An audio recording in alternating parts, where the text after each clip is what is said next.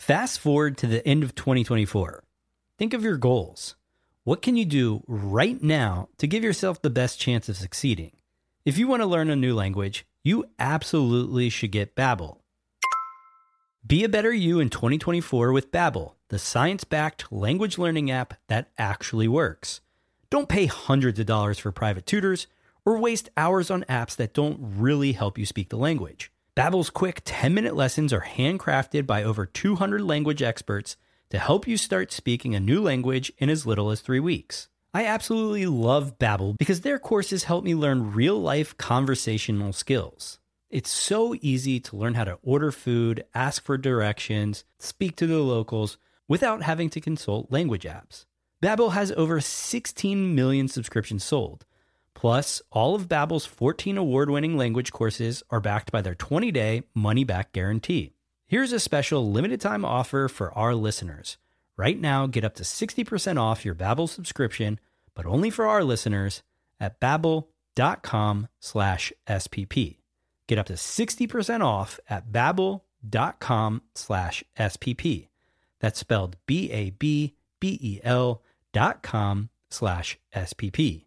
Rules and restrictions may apply. Many of us have those stubborn pounds that seem impossible to lose, no matter how good we eat or how hard we work out. My solution is PlushCare.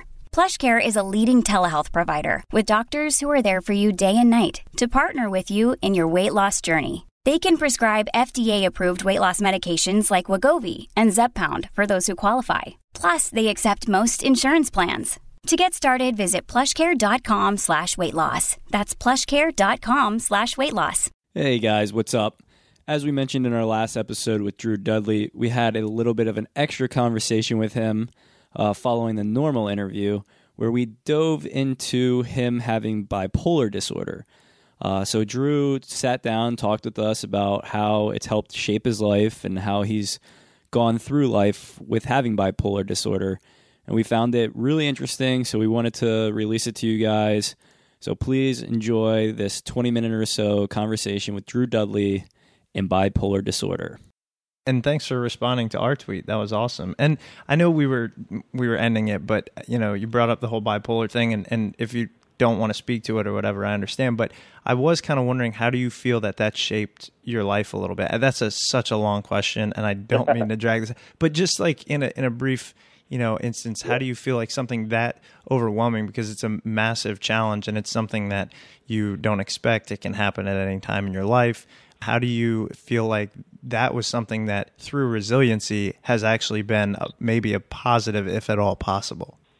Yeah, and don't apologize, my friend. I apologize to you guys for taking more of your time, but I love talking about this stuff. The bipolar, yeah.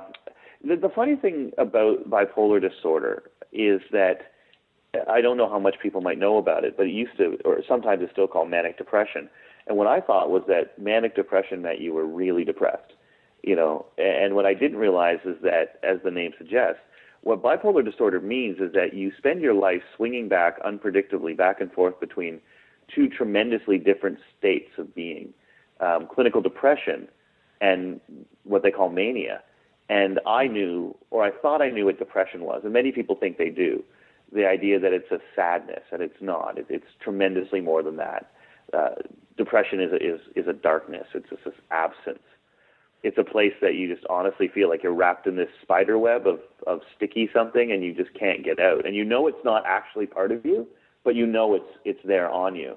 And the other half, though, mania, it's like your brain being in, it's almost like it's drunk with confidence and charisma and humor and power.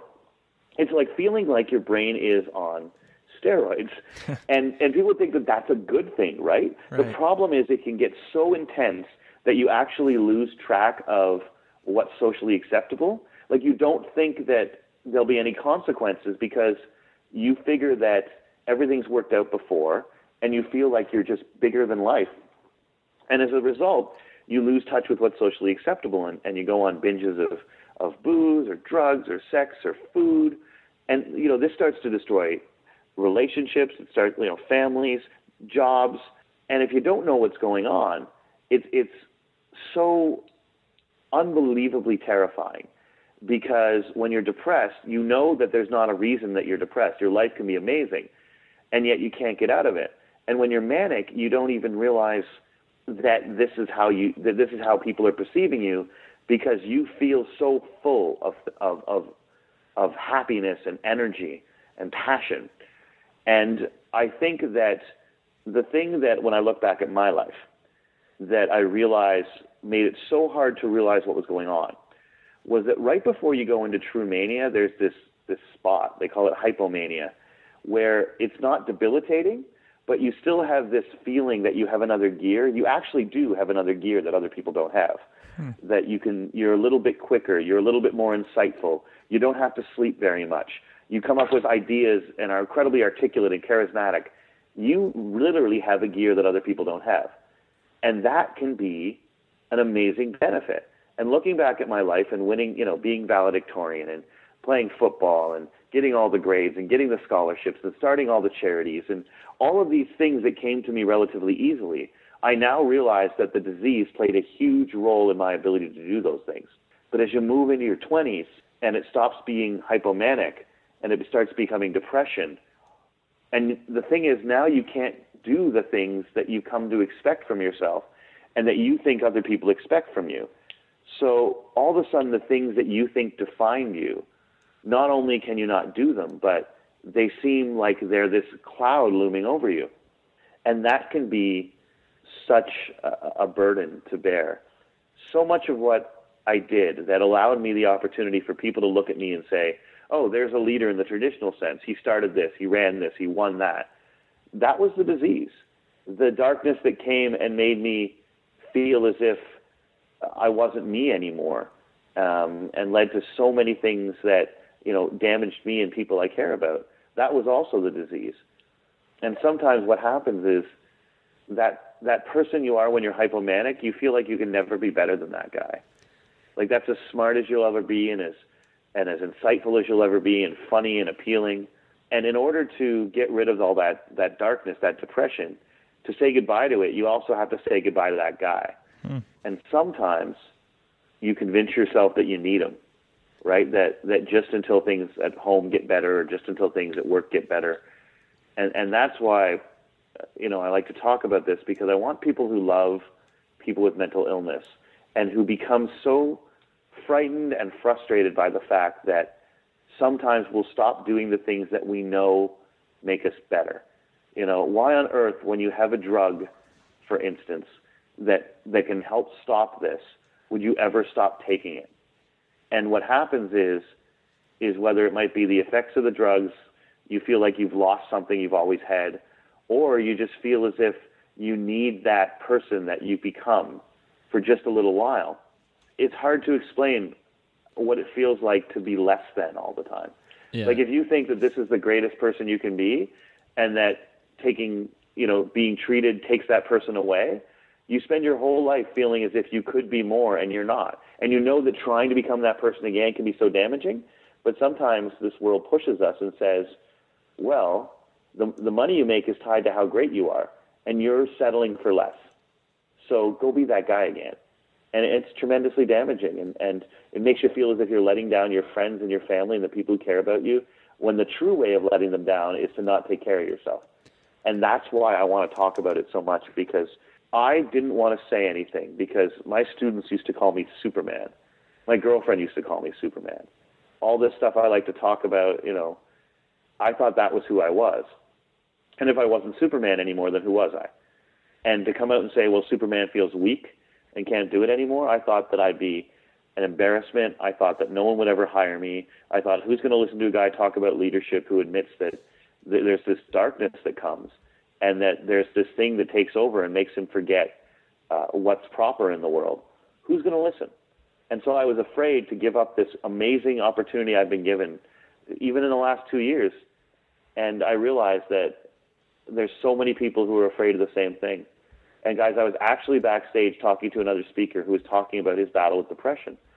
And I said, I wish more people would talk about this, man. I wish somebody would get up and say, like I get to do when it comes to the fact that grades aren't the only thing that define you. I wish somebody would get up in front of a group of people and say that this isn't what defines you. And at that moment, the organizer came over to me and gave me my microphone and said, "You're on in 2 minutes."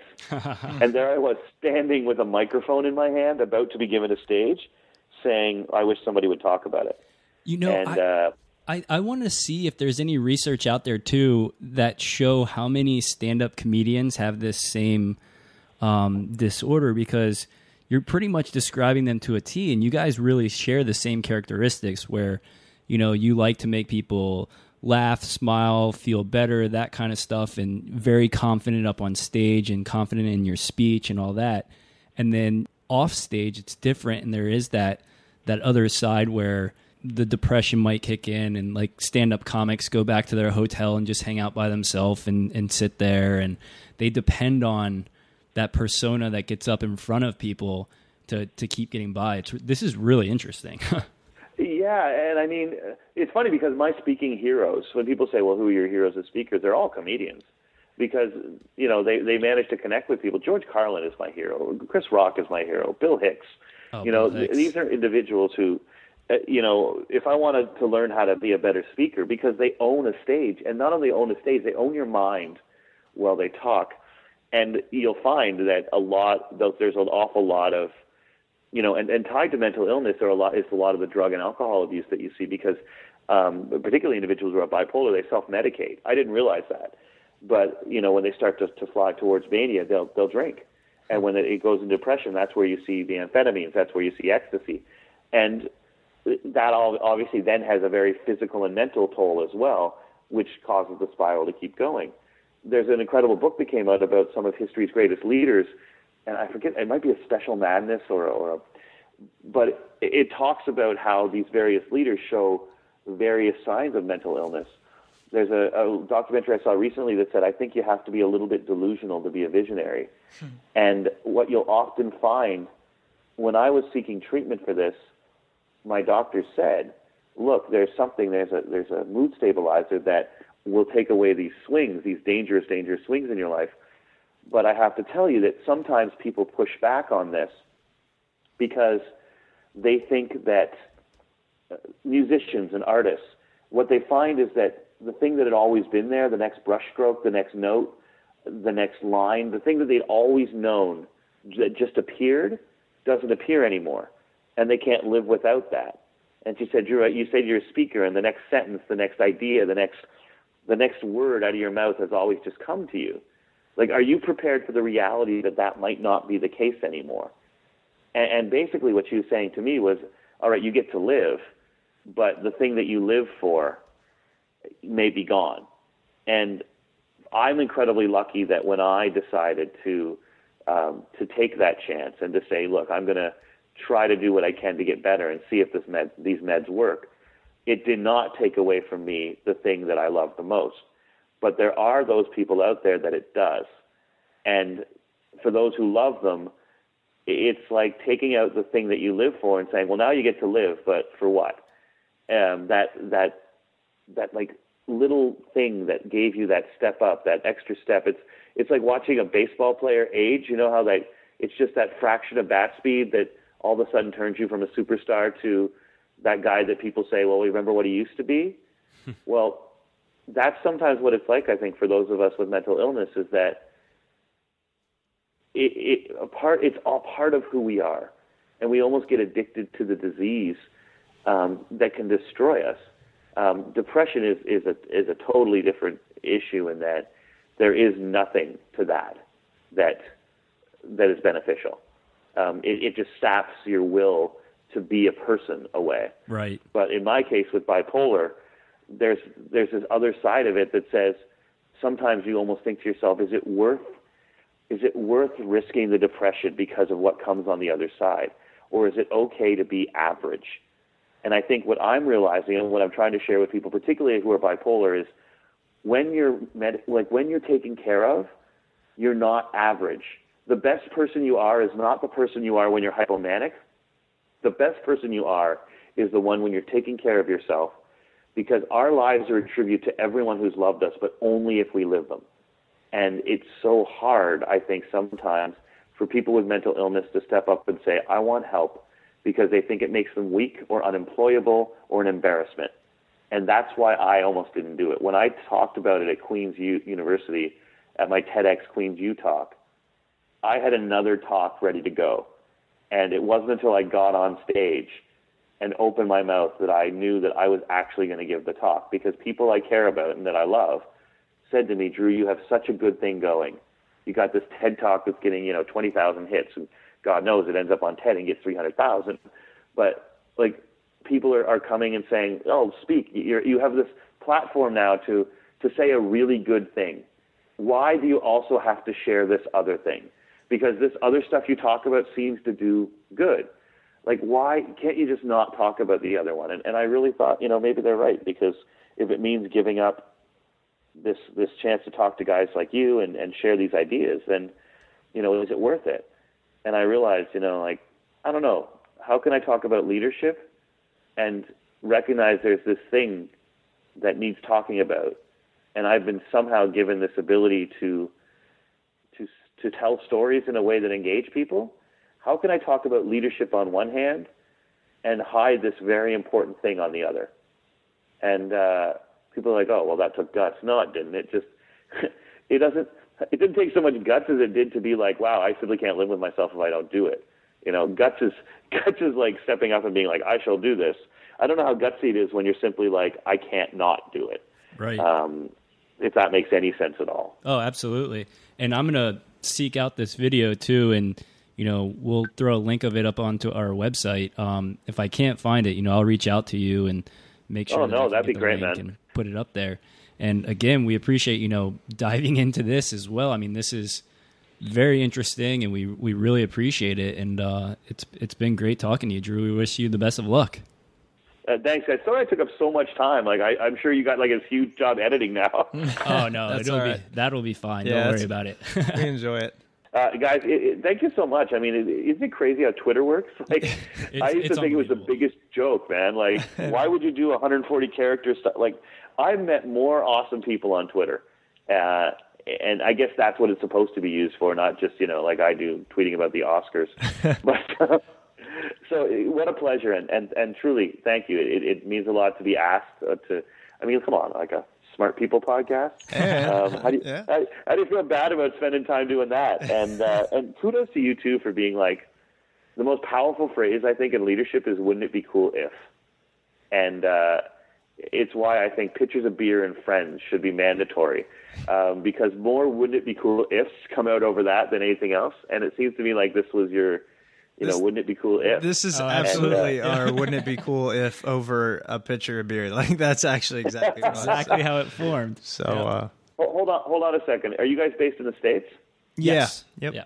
Okay, well, it was over a pitcher of something, but don't you ever dare call that stuff beer. Oh, this is probably good beer, actually. I don't know. We stopped drinking the light beer when we were about 25. I hate to tell you guys, but if it's American beer, it's all light beer. It's all light beer. I got it. Oh, Canada, long live! I love it. All right, Drew. Thanks again. Well, I'm sure we'll be in touch soon. All right. All right. Peace. Bye. Hope you guys enjoyed that discussion with Drew. Head on over to smartpeoplepodcast.com. We've linked to his TEDx talk that he referred to on bipolar disorder. Check it out.